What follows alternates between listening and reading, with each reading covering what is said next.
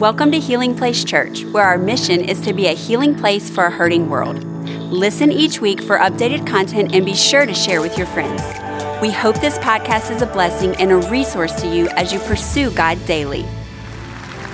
Fantastic. If you have your Bibles, turn to Matthew chapter 15. Matthew chapter 15. This is a free Sunday, so I have an open topic, and I could not wait to preach this message out of Matthew chapter 15. The title of the message today, and I think those of us in South Louisiana will appreciate this title. The topic is simply this: living on Lagniappe.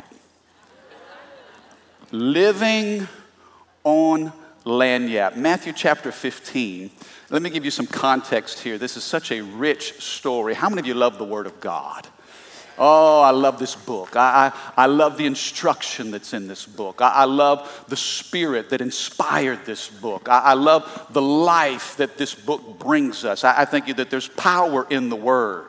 And I pray that as a church that we are committed to what God has written on these pages. And Lord, don't just write it on these pages, write it in our heart. Can I have a good amen? In Matthew chapter 15, the context of this story, Jesus is at the height of his ministry. He's got such a massive following. He is the man in demand. So much demand on him that Jesus takes a break.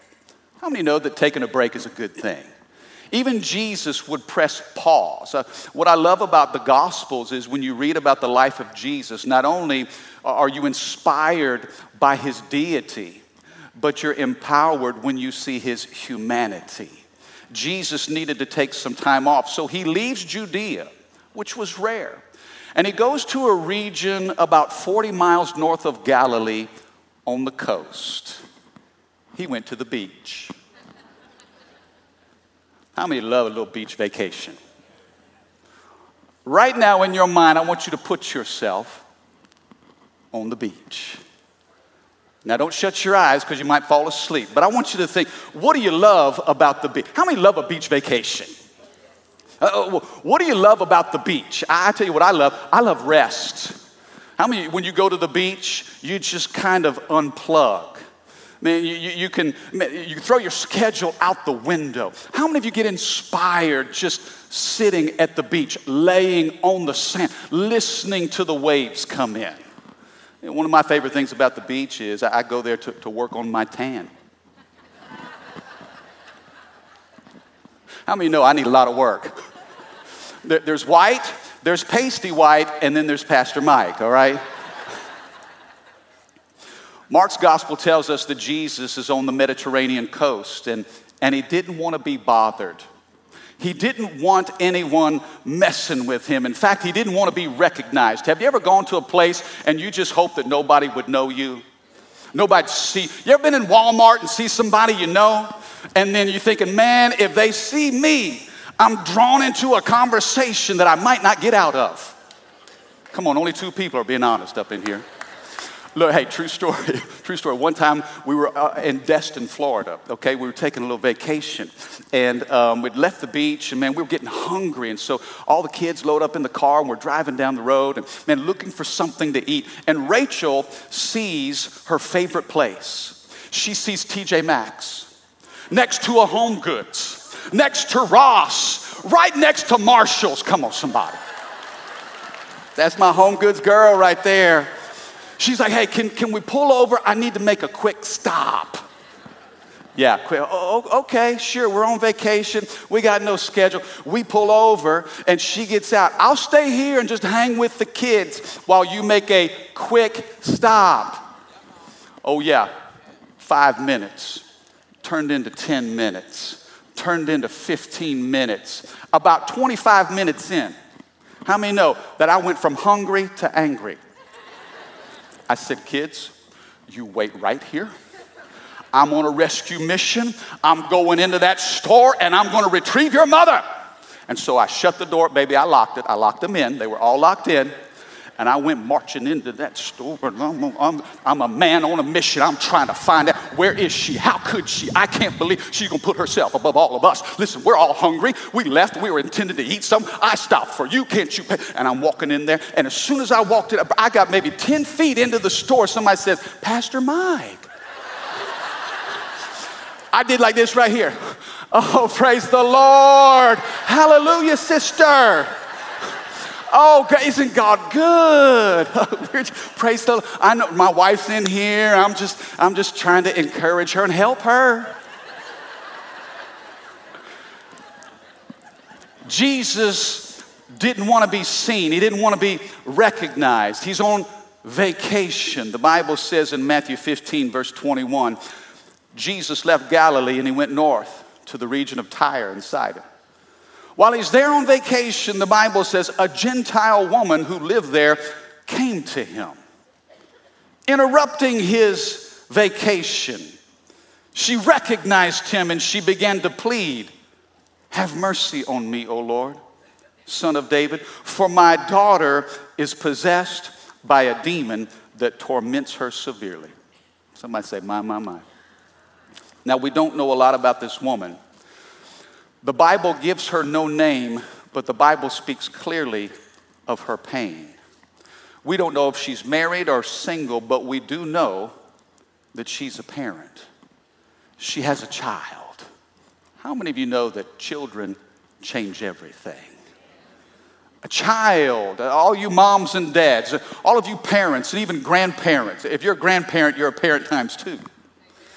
A child changes everything. And I remember when I first became a parent, when Alexa was born almost 22 years ago, I actually was in the delivery room. And so, man, when I first saw this child, man, I lost it. I know it's hard to believe, but I lost it. I am boo-hooing. The nurse comes out to the waiting area where all the family is, and she says, "The baby's fine, but we're not so sure about the dad." When you're a parent, everything changes.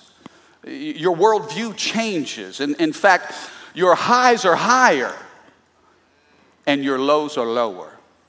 There's no joy that you can experience like seeing the success of your children. When you see them grow and flourish, and man, they're doing well, man, they're achieving and stepping into their dreams. There is no greater joy. Your highs are higher, but there's no greater pain than to see your child suffer.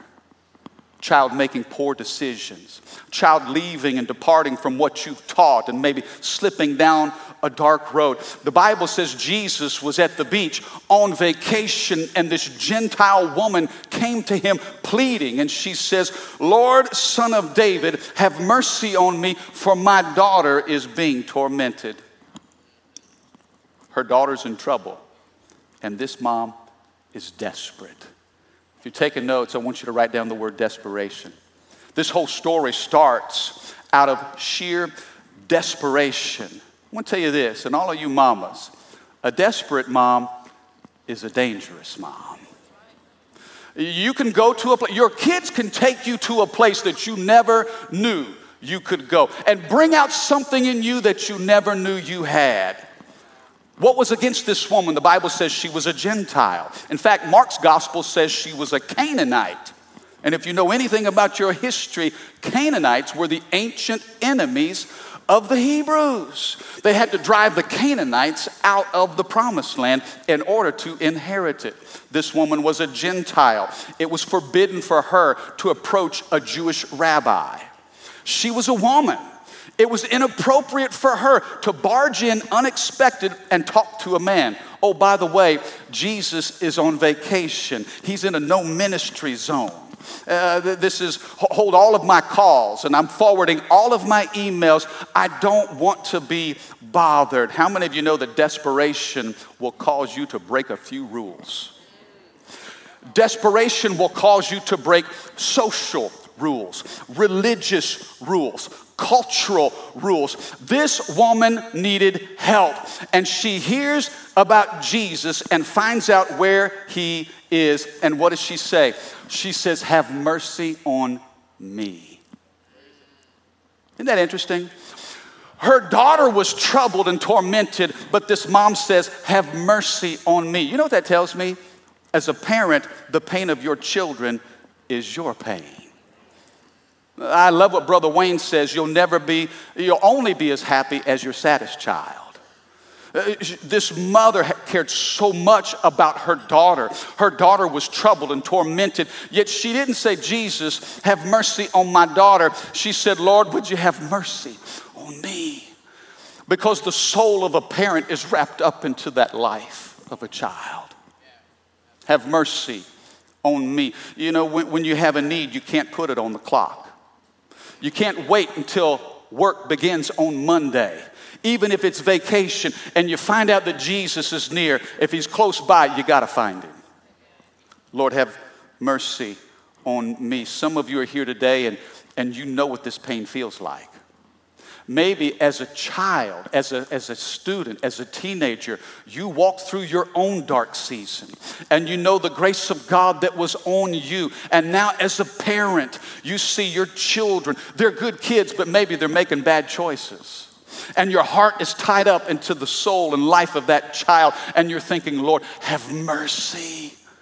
God, have mercy upon me. For my daughter is tormented. Now, in the Greek, the terminology there is not something like we would think in demon possession, even though the New Living Translation says demon possessed. But it's more of a departure of the faith. It's more of a turning their back on what they've been taught and walking down a road of darkness. Some of you know what that's like. Some of you right now are here today, and that describes the condition of somebody that you love. You know, I was reading a recent study in the Wall Street Journal. And the Wall Street Journal did this study on depression and said in the last 7 years, the rate of depression among students has doubled. I want you to think about that. The rate of depression among students, among high school and college students, since 2009, in fact, since 2009, 2010, the rates of depression among young people have doubled. And you know what the prominent contributor of that depression is? Cell phones. Social media. How many of you know that the battle lines have been drawn and there's an attack on our children? And I love social media and I love technology, but there's a danger sometimes. Our kids, they get sucked into this social media vortex and they're watching what everybody else is doing and they begin to compare themselves to somebody else. How many know that's dangerous ground? And they see where everybody else is and what everybody else is doing and look at where they're going and what party they got invited to and look at where they get to go on vacation and look who their friends are. And this comparison creates insecurity. And then insecurity turned inward is destructive and it pushes them in a dark and difficult place. Can I tell you, social media will make you aware of everything, but wise about nothing. You'll know what's happening around you, and you'll be clueless as to what's happening inside of you. She says, Lord, my daughter is troubled. Have mercy on me. She calls him Son of David. Now, I want to tell you, there's hope in that. Here, this Gentile woman, she was unreligious. She was unqualified to even approach him. But she says, Lord, Son of David. To call Jesus the Son of David meant that she believed he was the promised Messiah. She was calling out to a man that she didn't know, but that she had heard about. She had heard about the exploits of Jesus. She knew the power of his ministry and thought maybe, just maybe, there would be an opportunity for me to get help. But look at what it says in verse 23. But Jesus gave her no reply. Not even a word. Silence. This desperate woman finds Jesus, declares that he is the Son of David. She knows that her hope can be found in him, and she pours her heart out, and Jesus doesn't even say a word. The Bible says, then his disciples urged him to send her away. Tell her to go away, they said. She's bothering us with all of her begging. The silence of Jesus. Have you ever prayed and felt like the heavens were silent? Have you ever poured your heart out to God and felt like that you got nothing? Am I talking to anybody here today? Can we be honest in the house of God? Look, it's not all rainbows and flowers, and we don't bounce around from one glory cloud to the next. How many of you know sometimes we go through some dark seasons, some tough stuff, and we're not always full of faith, and the man of the hour, God's tower of power, too sweet to be sour. Sometimes life is bitter. Can I have a good amen? Sometimes we struggle to believe, and man, we hear what God's doing for everybody else, but we wonder, why is he so quiet when it comes to me? She's met with the silence of Jesus, which is tough. But the disciples fill in the blanks. If Jesus is silent, then the disciples go ahead and fill in the blanks. Tell her to get away from us. She's bothering us. She's not one of us. Come on now, can I preach where we live? There's a spirit of religion that will keep desperate, broken people out. The spirit of religion says, if you're not one of us, you're not part of us, then you don't deserve what we have. Well, I really believe this. For us as a church, we are coming against the spirit of religion. Because people have felt on the outside long enough. Some of you've been so hurt, you feel like God is silent, and you've desperately tried to seek out hope in the church. Nobody returned your call. You feel like, well, maybe I'm a bother. Maybe I don't belong there. Come on, are you with me? The silence of Jesus, the rejection of the disciples. Lord, send her away. She's bothering us with all this begging. Look at what it says, verse 24. Then Jesus finally speaks up. And this is what he says to her. He says, I was sent only to help God's lost sheep, the people of Israel. But she came and worshiped him, pleading again, Lord, help me. Now, I want you to see what's happening here. She starts in desperation, but then she moves to determination.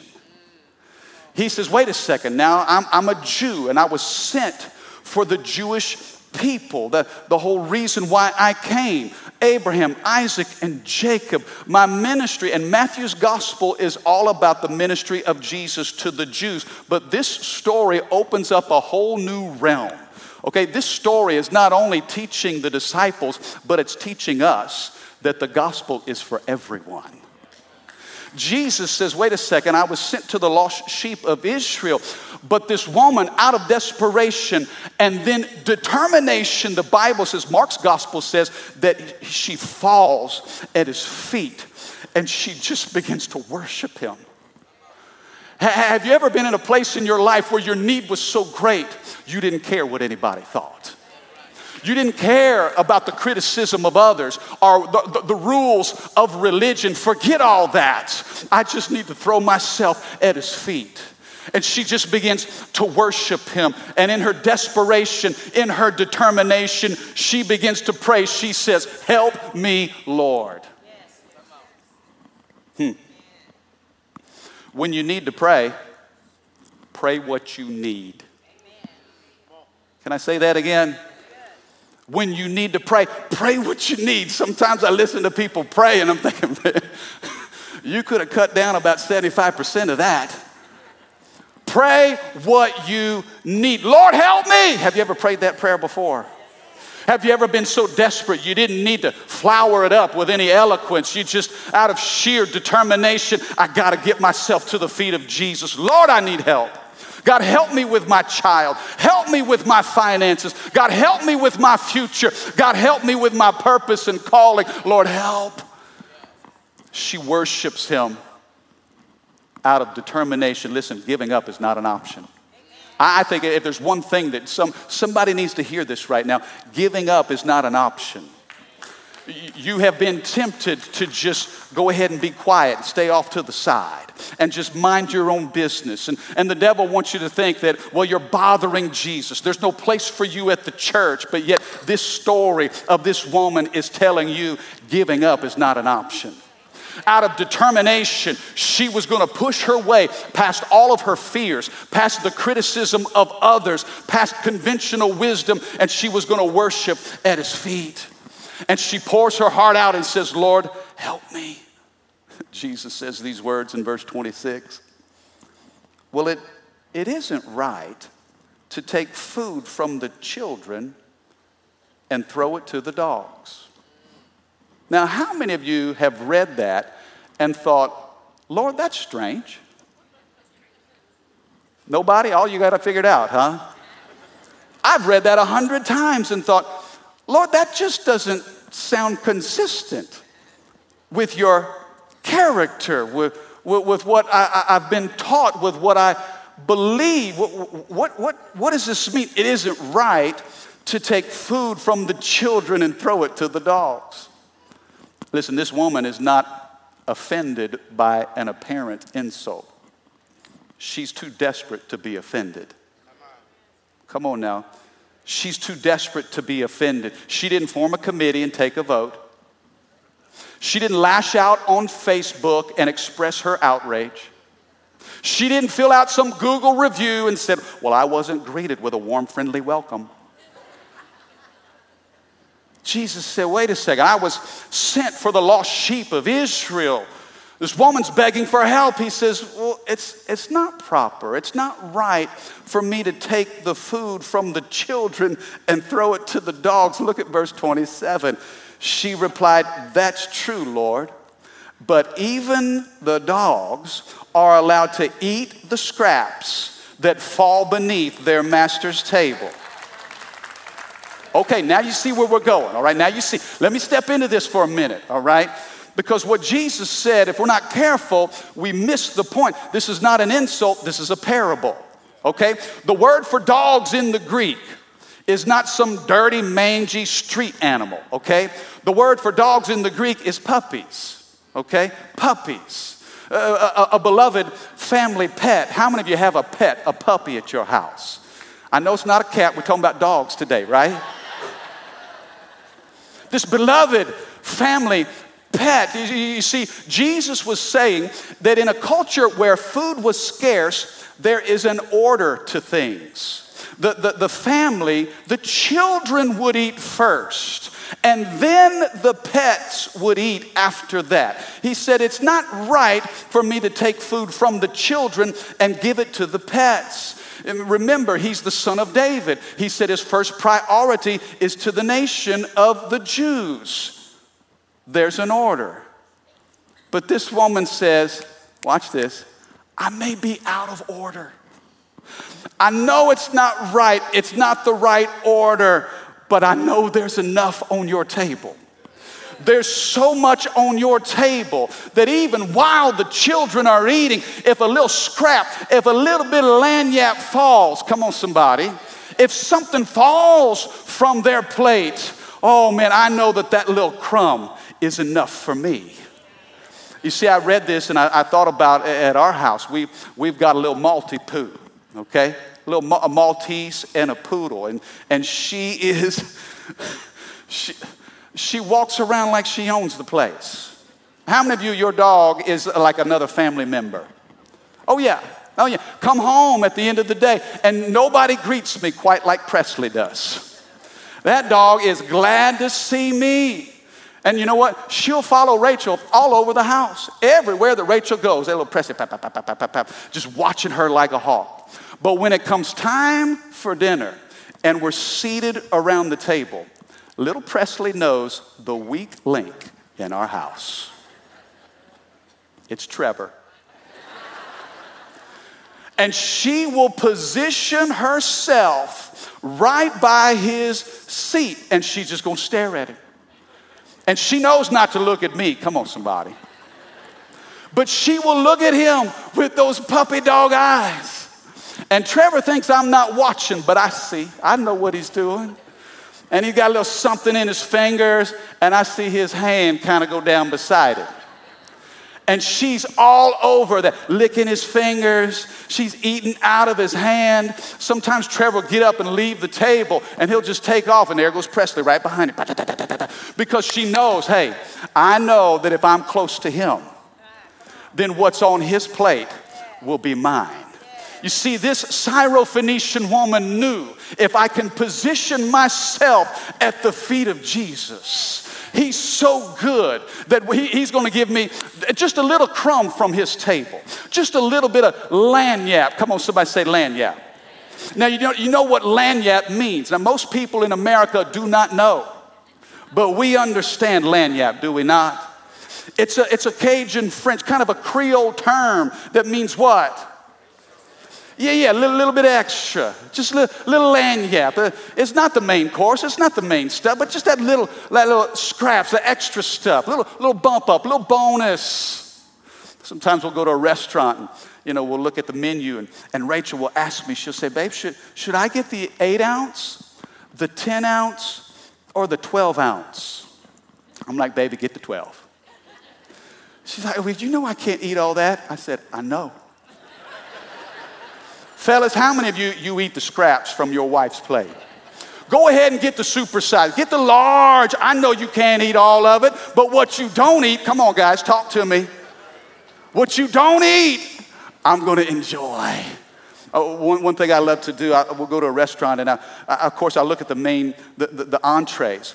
But I'm going to look at the appetizers and some of that little lagniappe stuff on the side. And my favorite thing is if they got just a cup of gumbo. All I need is a cup of gumbo. Are you with me? You feeling? Just a little cup of gumbo on the side. Just a little lagniappe. This woman says, a cup of gumbo is enough for me. Just a little lagniappe, whatever's left over. She says, she realizes she's not a Jew. She's not a part of the initial ministry of Christ. She didn't have the 10 Commandments. She didn't know who Moses was. She didn't understand Abraham, Isaac, and Jacob. She didn't know who the prophets were. But she says, Lord, a little crumb from your table is enough for me. And position herself right there at his feet. Do you see? Desperation turns into determination. Lord, if you didn't come from me, your residue is enough. Watch this. Just the overflow of your presence, it's enough. How many enjoy living in the overflow? God, I don't have to be the main course, the center of attention, but the overflow of your presence is enough. Some of you've been in a church service where you have felt the overflow. You have felt just the scraps from God's table. And the blessing from the goodness of God. Listen, this woman, she knew that she wasn't worthy, right? She knew she wasn't worthy. She didn't go to Jesus because of her goodness. She went to Jesus because of his goodness. Why do we go to Jesus? Not because we deserve it. Come on, are you with me? Not because we've earned it. We go to Jesus because we know that he is good. And I'm here to tell you, I don't know what you're battling, what you're fighting through, what your struggle is today, that there's a little lagniappe from the table of God. And you don't have to earn a miracle. You don't have to explain your way into his presence. But if you'll just position yourself at his feet, it's enough for you. The Bible says, Jesus in verse 28, dear woman, that's a great phrase. It wasn't just woman, it was dear woman. It shows compassion, care. Dear woman, Jesus said to her, your faith is great. Your request is granted. And her daughter was instantly healed. What did he tell her? He said, you have great faith. You have great faith. What do you think the disciples thought? Remember the disciples who said, man, just get rid of her. She's bothering us. And now Jesus says, your faith is great. In fact, I think it's an indictment on the disciples. He did all of this as a lesson for them. He says, listen, your religious spirit tried to keep her away, but I want her to know, I want you to know that of all of us in the group, she's got the greatest faith. You see, not only did she go from desperation to determination, but you know what she left the house with that day? She left the house with expectation. She left knowing in her heart that what Jesus had declared was going to happen. You see, she had to leave the house without any evidence. She simply took him at his word. Are you with me? Don't miss this. Don't miss this. Please dial in. Don't miss this. She left the house without any evidence that her daughter was going to be whole. There was no evidence, no sign. Otherwise, she would have stayed. If she had any doubt whatsoever, she would have stayed. But she knew that when Jesus spoke it, one word from God, it made all the difference. Just a crumb. You see, this is a miracle made of crumbs. You say, Mike, it doesn't sound like much. Guess what? It doesn't take much. But God He's got a few scraps for me. And the leftovers from God's table, it's enough. It's enough for whatever I'm battling. Whatever you're struggling with, a scrap from his table is enough. She left with great expectation. And I wonder when she got home, I wonder when she walked in the door, when she saw that daughter that she had prayed for, cried over, so much heart-wrenching pain. When she saw her for the first time, I wonder what that moment was like. Thank you for listening. Take a moment and subscribe so you can become a part of the community here and stay up to date with what is happening at Healing Place Church. For more information about HPC, visit healingplacechurch.org.